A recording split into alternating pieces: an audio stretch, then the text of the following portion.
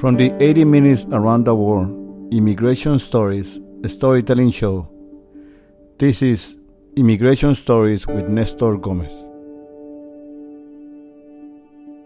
Stories and conversations with immigrants, refugees, second, third generations, and allies, where we explore the ideas, policies, and histories that forge national identity, community, and belonging in America. We are your hosts, Angel Ling and Nestor Gomez. President Franklin D. Roosevelt once said, remember always that all of us, and you and I especially, are descended from immigrants and revolutionists. So what does the idea that America is a country of immigrants really mean? And for whom? We'll explore these questions in today's episode with New York City storyteller Robin Beatty. First, here's Robin's story as told on stage for 80 Minutes Around the World Immigration Stories on February 16, 2019 at the Caveat in Manhattan. Well, I'm second generation. I've been American. My grandparents were the ones who came here. On one side, they came from Romania. On the other side, they came from Russia. Now, my Romanian family I know nothing about because they never talked about where they came from. When they got here, they were just so grateful to be here, to make a living, and to push ahead in their lives. They just did not want to talk about where they came from. But on my father's side of the family, the Russian side of the family, I had a great uncle, and I learned my immigration story, my family's immigration story, from his diary. And this goes back to 1904. So my dad's side of the family comes from a little town called Tolochkin, which is in Belarus, which used to be Russia, which used to be Poland, and which used to be God knows what, because it was in an area that was, whoever was, in charge, it just kept switching nationalities. They lived in the Pale of Settlement, which was the area where Jews were forced to live in Russia, Imperial Russia. They could not live or work outside this area.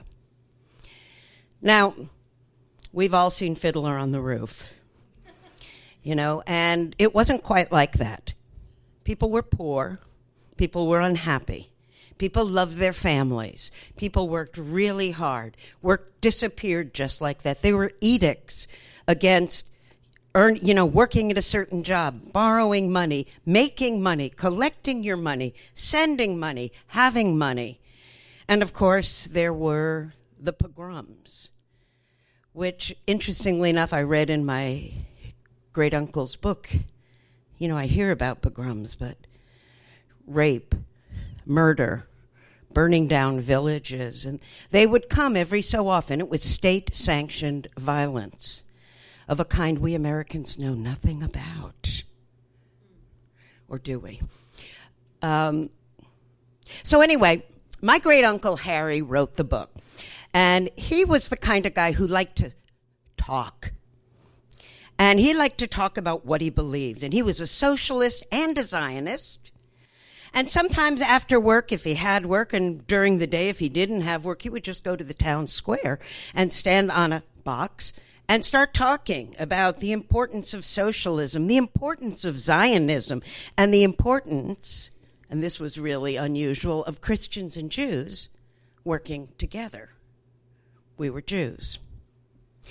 Well, every so often, the police would come and they'd pull him off and they'd beat him up. They'd kick him in the head. They'd kick him in the face. They'd break his nose. They'd try to break one of his ribs. Sometimes they left him alone.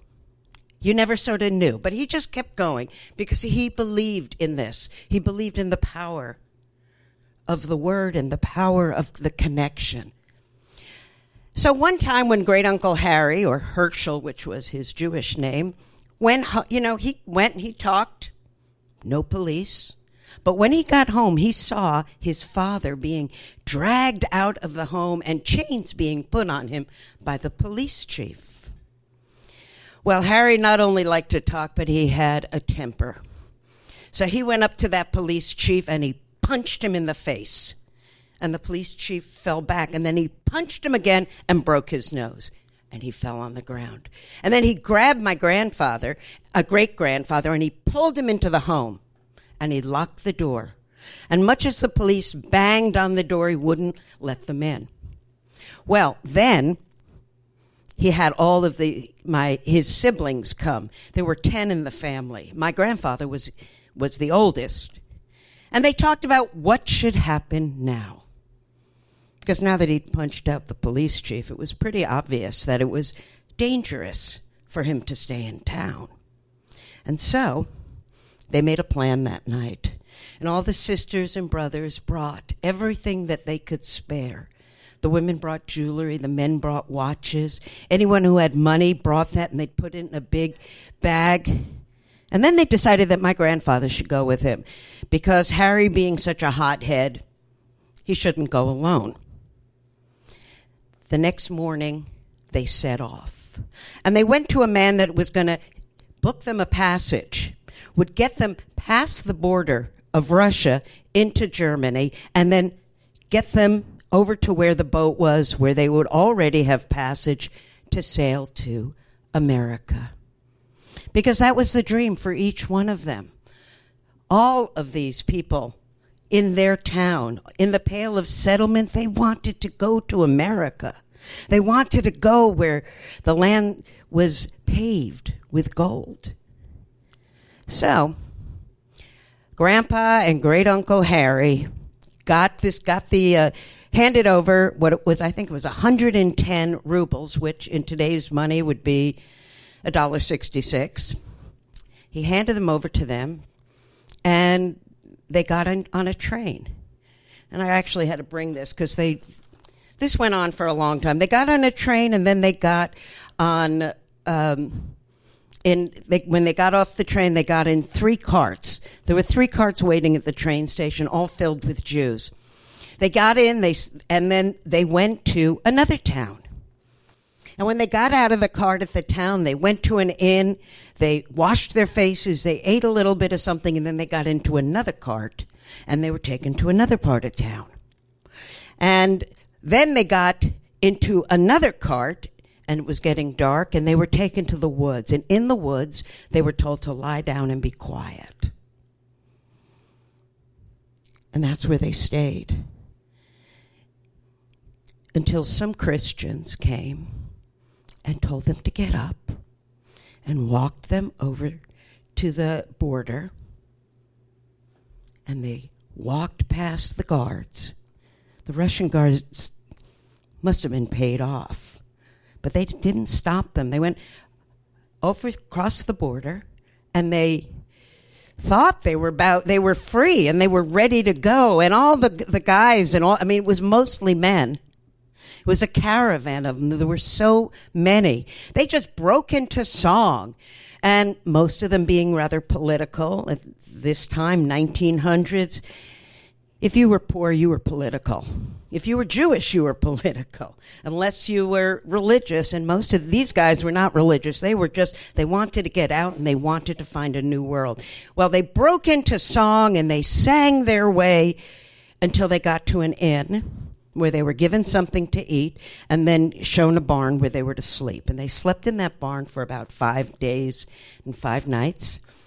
And then they got up again, and they got on a horse and buggy, and they were taken to another place, and they were taken to a train, and then they took the train to a place where they had to walk into a town, and the town was Hamburg. Big building. They went in. One by one, the doctors examined. There must have been at least 100 men. Examined each one of them, and then they were sent into the showers, and they had to take all their clothes off and wash themselves while another doctor examined them. And then the ones who were examined and found fine were sent on their way to another building, and the rest of them were sent back.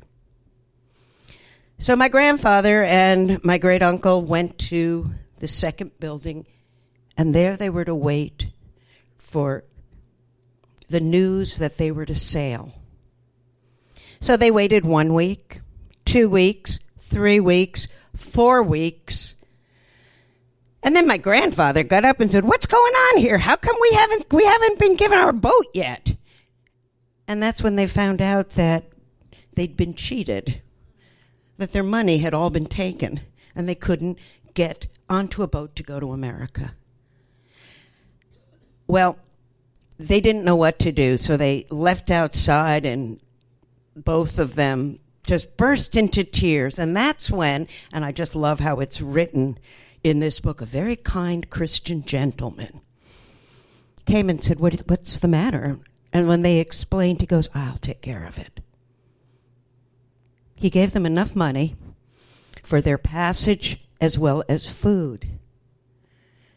And the very next day, my grandfather and my great-uncle sailed to America. And when they got there, it took a long time to settle. There wasn't much work. There was still lots of anti-Semitism. It was still hard. But they sent whatever money they could back to repay their brothers and sisters and their father and mother. And then one by one, they brought them. Today you call it chain migration. Then they called it bringing the family. It was one after another, brought all 10 brothers, sisters, wives, husbands, children. And finally, my great-grandmother had passed away by then. They brought their father, Moshe. And that's how my family came to America.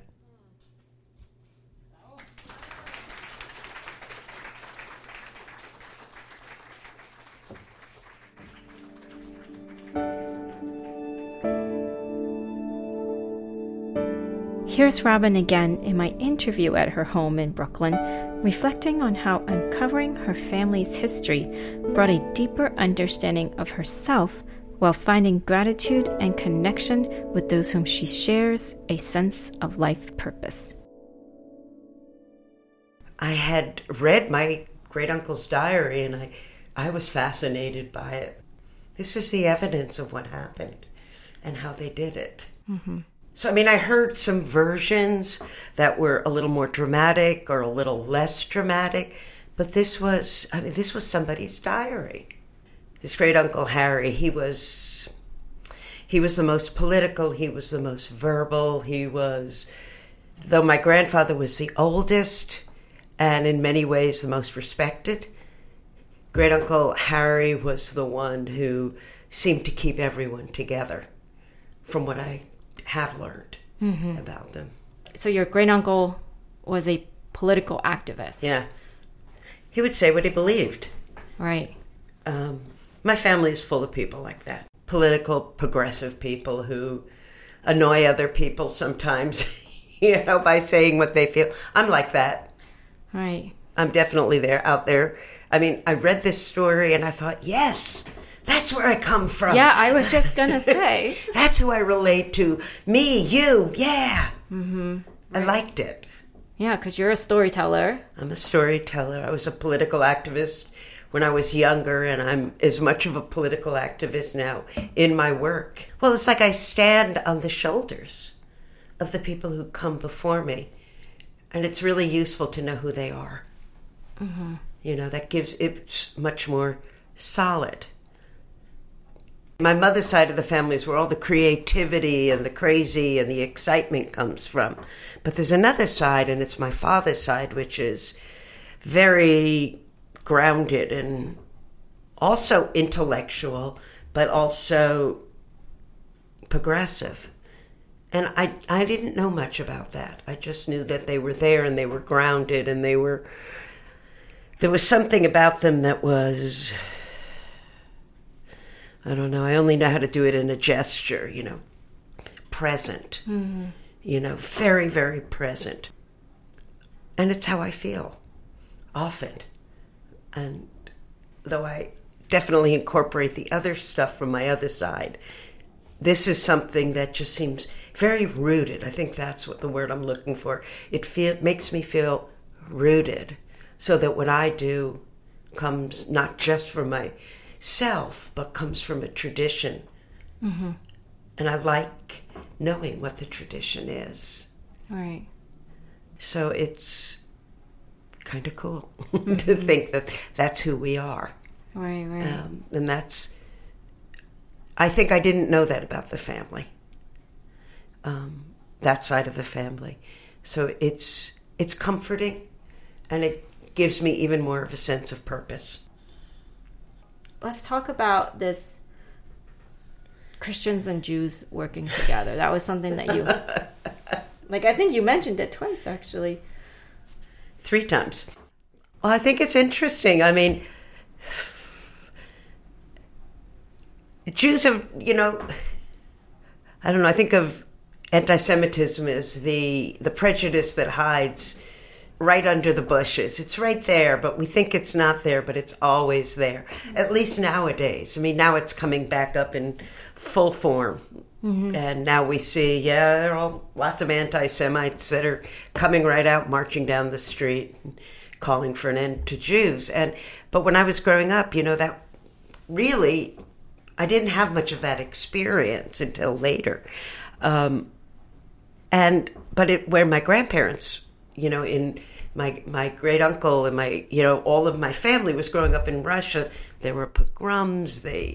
Jew hatred was normal. So for someone to advocate for Jews and Christians to join together, to say that they had something in common, that their goals were common, that what they wanted was common, and as a socialist, that their efforts needed to be joined together so that they'd all get what they wanted, was unusual and startling and threatening. Mm-hmm. So I just thought it was quite remarkable that he did that. Right. And then all along the way, they were helped by Christians. Mm-hmm. Which reminds me of Jews who were helped during the Holocaust, hidden away by people who wanted to make sure they were okay or get them to the next safe space. But I was very taken by the way my great uncle put it. It was as if he was saying it with great love for the people he saw, not as a different religion, but as a fellow human being.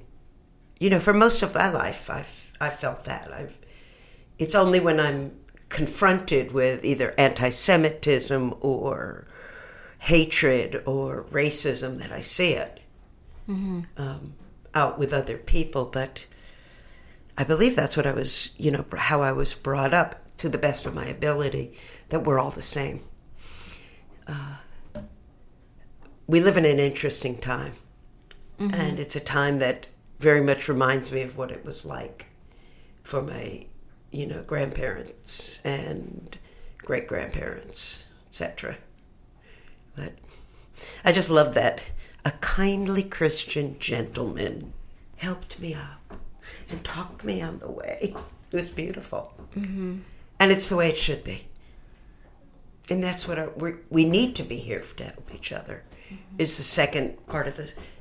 The second part of the equation. It's like, here's you, here's me. We help each other, and that's how it should be. And that's how we hope it will be. Mm-hmm. It's very interesting. I don't usually focus a lot on my Jewish heritage. It's just something that's a given, and it's part of my everyday life. But looking at that story has made me think a lot about the discrimination my family faced, that I don't face in the same way. Right. And the discrimination other people face now. Mm-hmm. It's horrifying. Robin continues with how her family was united under the shelter of America through a process of what we now call chain migration, and finishes off our conversation on how America's embrace and shelter of each other is the right path forward. They brought each family member over, one after another. You know, if they were my grandfather and my grandmother and I had an aunt born in Russia, and, you know, and Harry brought over his woman he wasn't even betrothed to, but they were in love and they were going to get married. And there's a movie called Avalon where they talk about where that is exactly what's happening. They show the family, you know, they're in this country, and then one by one they come to the country, and then they have also a big family meet gathering. I love that picture because it reminded me of my family. Because the needs of people are the same. Right. They want to be safe. They want their children to be safe. They want their parents to be safe. They want their families to be safe. They want to provide. They want to make a living. If you were living in a place that was hard and you thought some place would be easier, I mean, really hard, the kind of hard I can't even imagine. Yeah. You know, the kind of hard that people coming from, you know, Latin America, you know, the Central American countries are where there's violence against them and they're terrified, and where people are killed indiscriminately, or people are shot, or girls are raped. Wouldn't you want to get out of there? Mm-hmm. Later on in the diary, I read an incident where my great uncle, he just says it, I read with great sadness. My cousin so-and-so has written me about a pogrom that did not reach our village, but all the villages around were burned down. Everybody lost everything they had. Many men and women were killed. People were run down in the street. You know, they just take their carriages and their horses and run Jews down. I mean, why the hell wouldn't you want to get out of there? I mean, I think about it. And as far as they knew, it wasn't happening in America. That was not the reports being sent back. Right. You know, but they knew what they had and they knew what they had to leave. One place I'm working with Chinese seniors, and some of them have talked about the Cultural Revolution and now being here. And I'm working with Russian Jewish seniors who talk about, and from Turkey talk about being same thing, run down by horses and carriages because they were Jewish. It's really all the same. Mm-hmm. But the horrors and why we want to be in a country, for whatever the problems we're having now, has promised more than most countries have promised. Mm-hmm. I guess. I believe. That is like a good note to end on, right? Right. In a way, because all things, can we say this, all things said and done, there is still this promise in America that I think so much of it is still true. Yeah. We're just at a very bumpy place. Right. There's a right side of history that's still possible. Mm-hmm. Bends toward justice. Hopefully, what makes America a truly, or will continue to make America a growing country, mm-hmm. possibly a great one. Mm-hmm. I don't know how you make America great again, but I guess it's by listening. It's not by pushing, it's by listening and honoring mm-hmm. and embracing and wrapping your heart and your soul and all that good stuff around those who are both here and who are coming. Right. I mean, I think about it. What if the door had been shut? You know? What if the door had been shut and they couldn't come? Would they have died in the next pogrom? Who knows?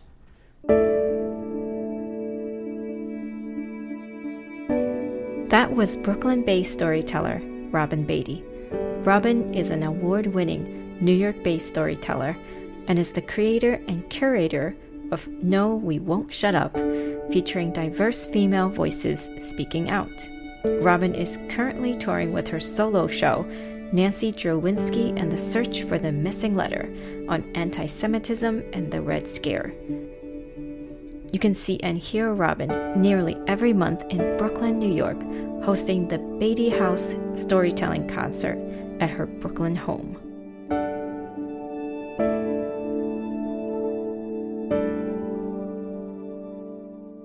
Here's Nestor and I on Robin's story.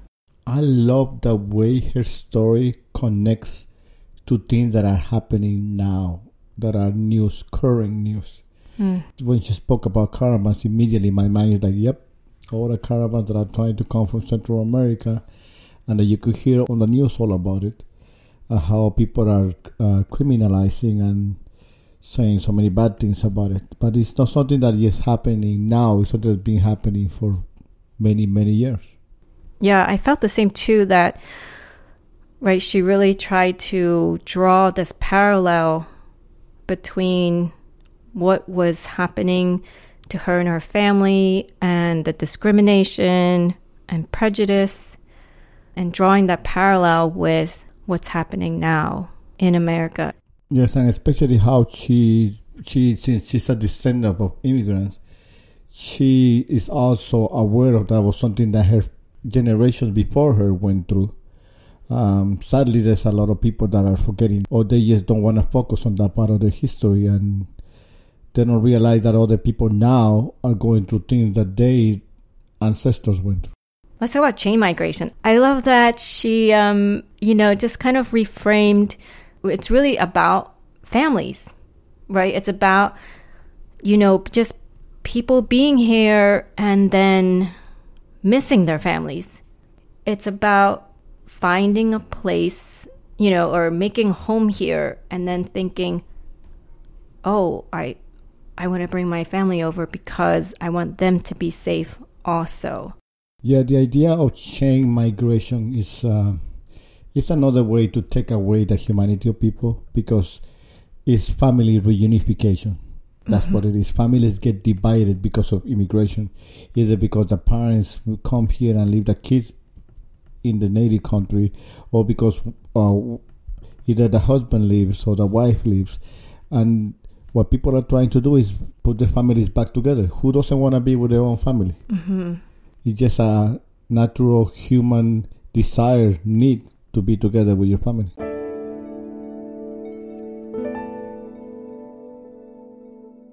Another thing that I really appreciate about her story is about the idea that we are together in this struggle. Because although we are different communities, there's the Latino community, there's the Asian community, there's the Black community, there's the LGBT community, we all suffer to a certain degree the same kind of discriminations and the same kind of problems. If we could understand that, if we could get together, like she was referring on her story about the Christians and the Jews getting together to try to work things together and trying to make things better, trying to reach common goals. Mm-hmm. I think that is something amazing about her story, and it's an ideal. She said at the end, I love this, at the end of the interview, she said, one way to make America great again is by listening, honoring, and embracing. For me, when she said this during our interview, I was like, yeah, this is what we're doing. The storytelling stuff. My story, your story, her story, and, the work of 80 Minutes Around the World is so that we can listen to other people's stories. Like her story was actually reminding me of some of the parts of my own immigration story, like the hiding part, like the trying to get here, the trying to get the family reunited. That's what my family did as well. So although her story has nothing to do with my story, there are things that are common, things that I can totally relate to her story. And through her story, I live her experience, and my experience becomes her experiences. To a certain degree, we build this bridge across time and across land, just through storytelling. Immigration Stories with Nestor Gomez is a production of 80 Minutes Around the World Immigration Stories. More information on 80 Minutes Around the World Immigration Stories can be found on our website, NestorGomezStoryteller.com, and the show's Facebook page. Please contact us if you have a story you want to share or would like to invite the show to your city or organization near you. Immigration Stories podcast is created, produced, edited by Nestor Gomez and Angel Ling. Thank you for listening. Please remember to like and share.